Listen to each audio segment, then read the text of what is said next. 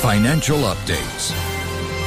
U.S. stocks closed sharply lower, erasing earlier gains as a decline in the broader tech sector brought the major averages down. The Nasdaq Composite fell 2.9% to 7,008.81 as shares of Apple and Amazon declined. The S&P 500 pulled back 1.7% to 2,612.62, with tech sliding 3.5% and posting its worst day since February 8th. The Dow Jones Industrial Average closed 344.89 points lower at 23,857.71 and re-entered correction territory, with Microsoft as the worst performing stock in the index. Facebook shares contributed to tech losses as they fell 4.9% after Bank of America Merrill Lynch reduced its price target on the stock for the second time in 5 days. The cut comes as Facebook's fallout from the data scandal continues.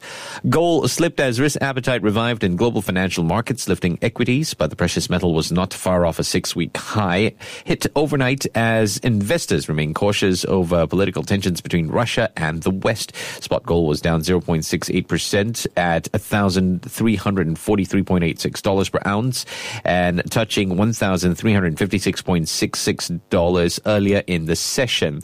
U.S. gold futures for April settled at $13 or 1% to $1,342 per ounce. And that was your finance update.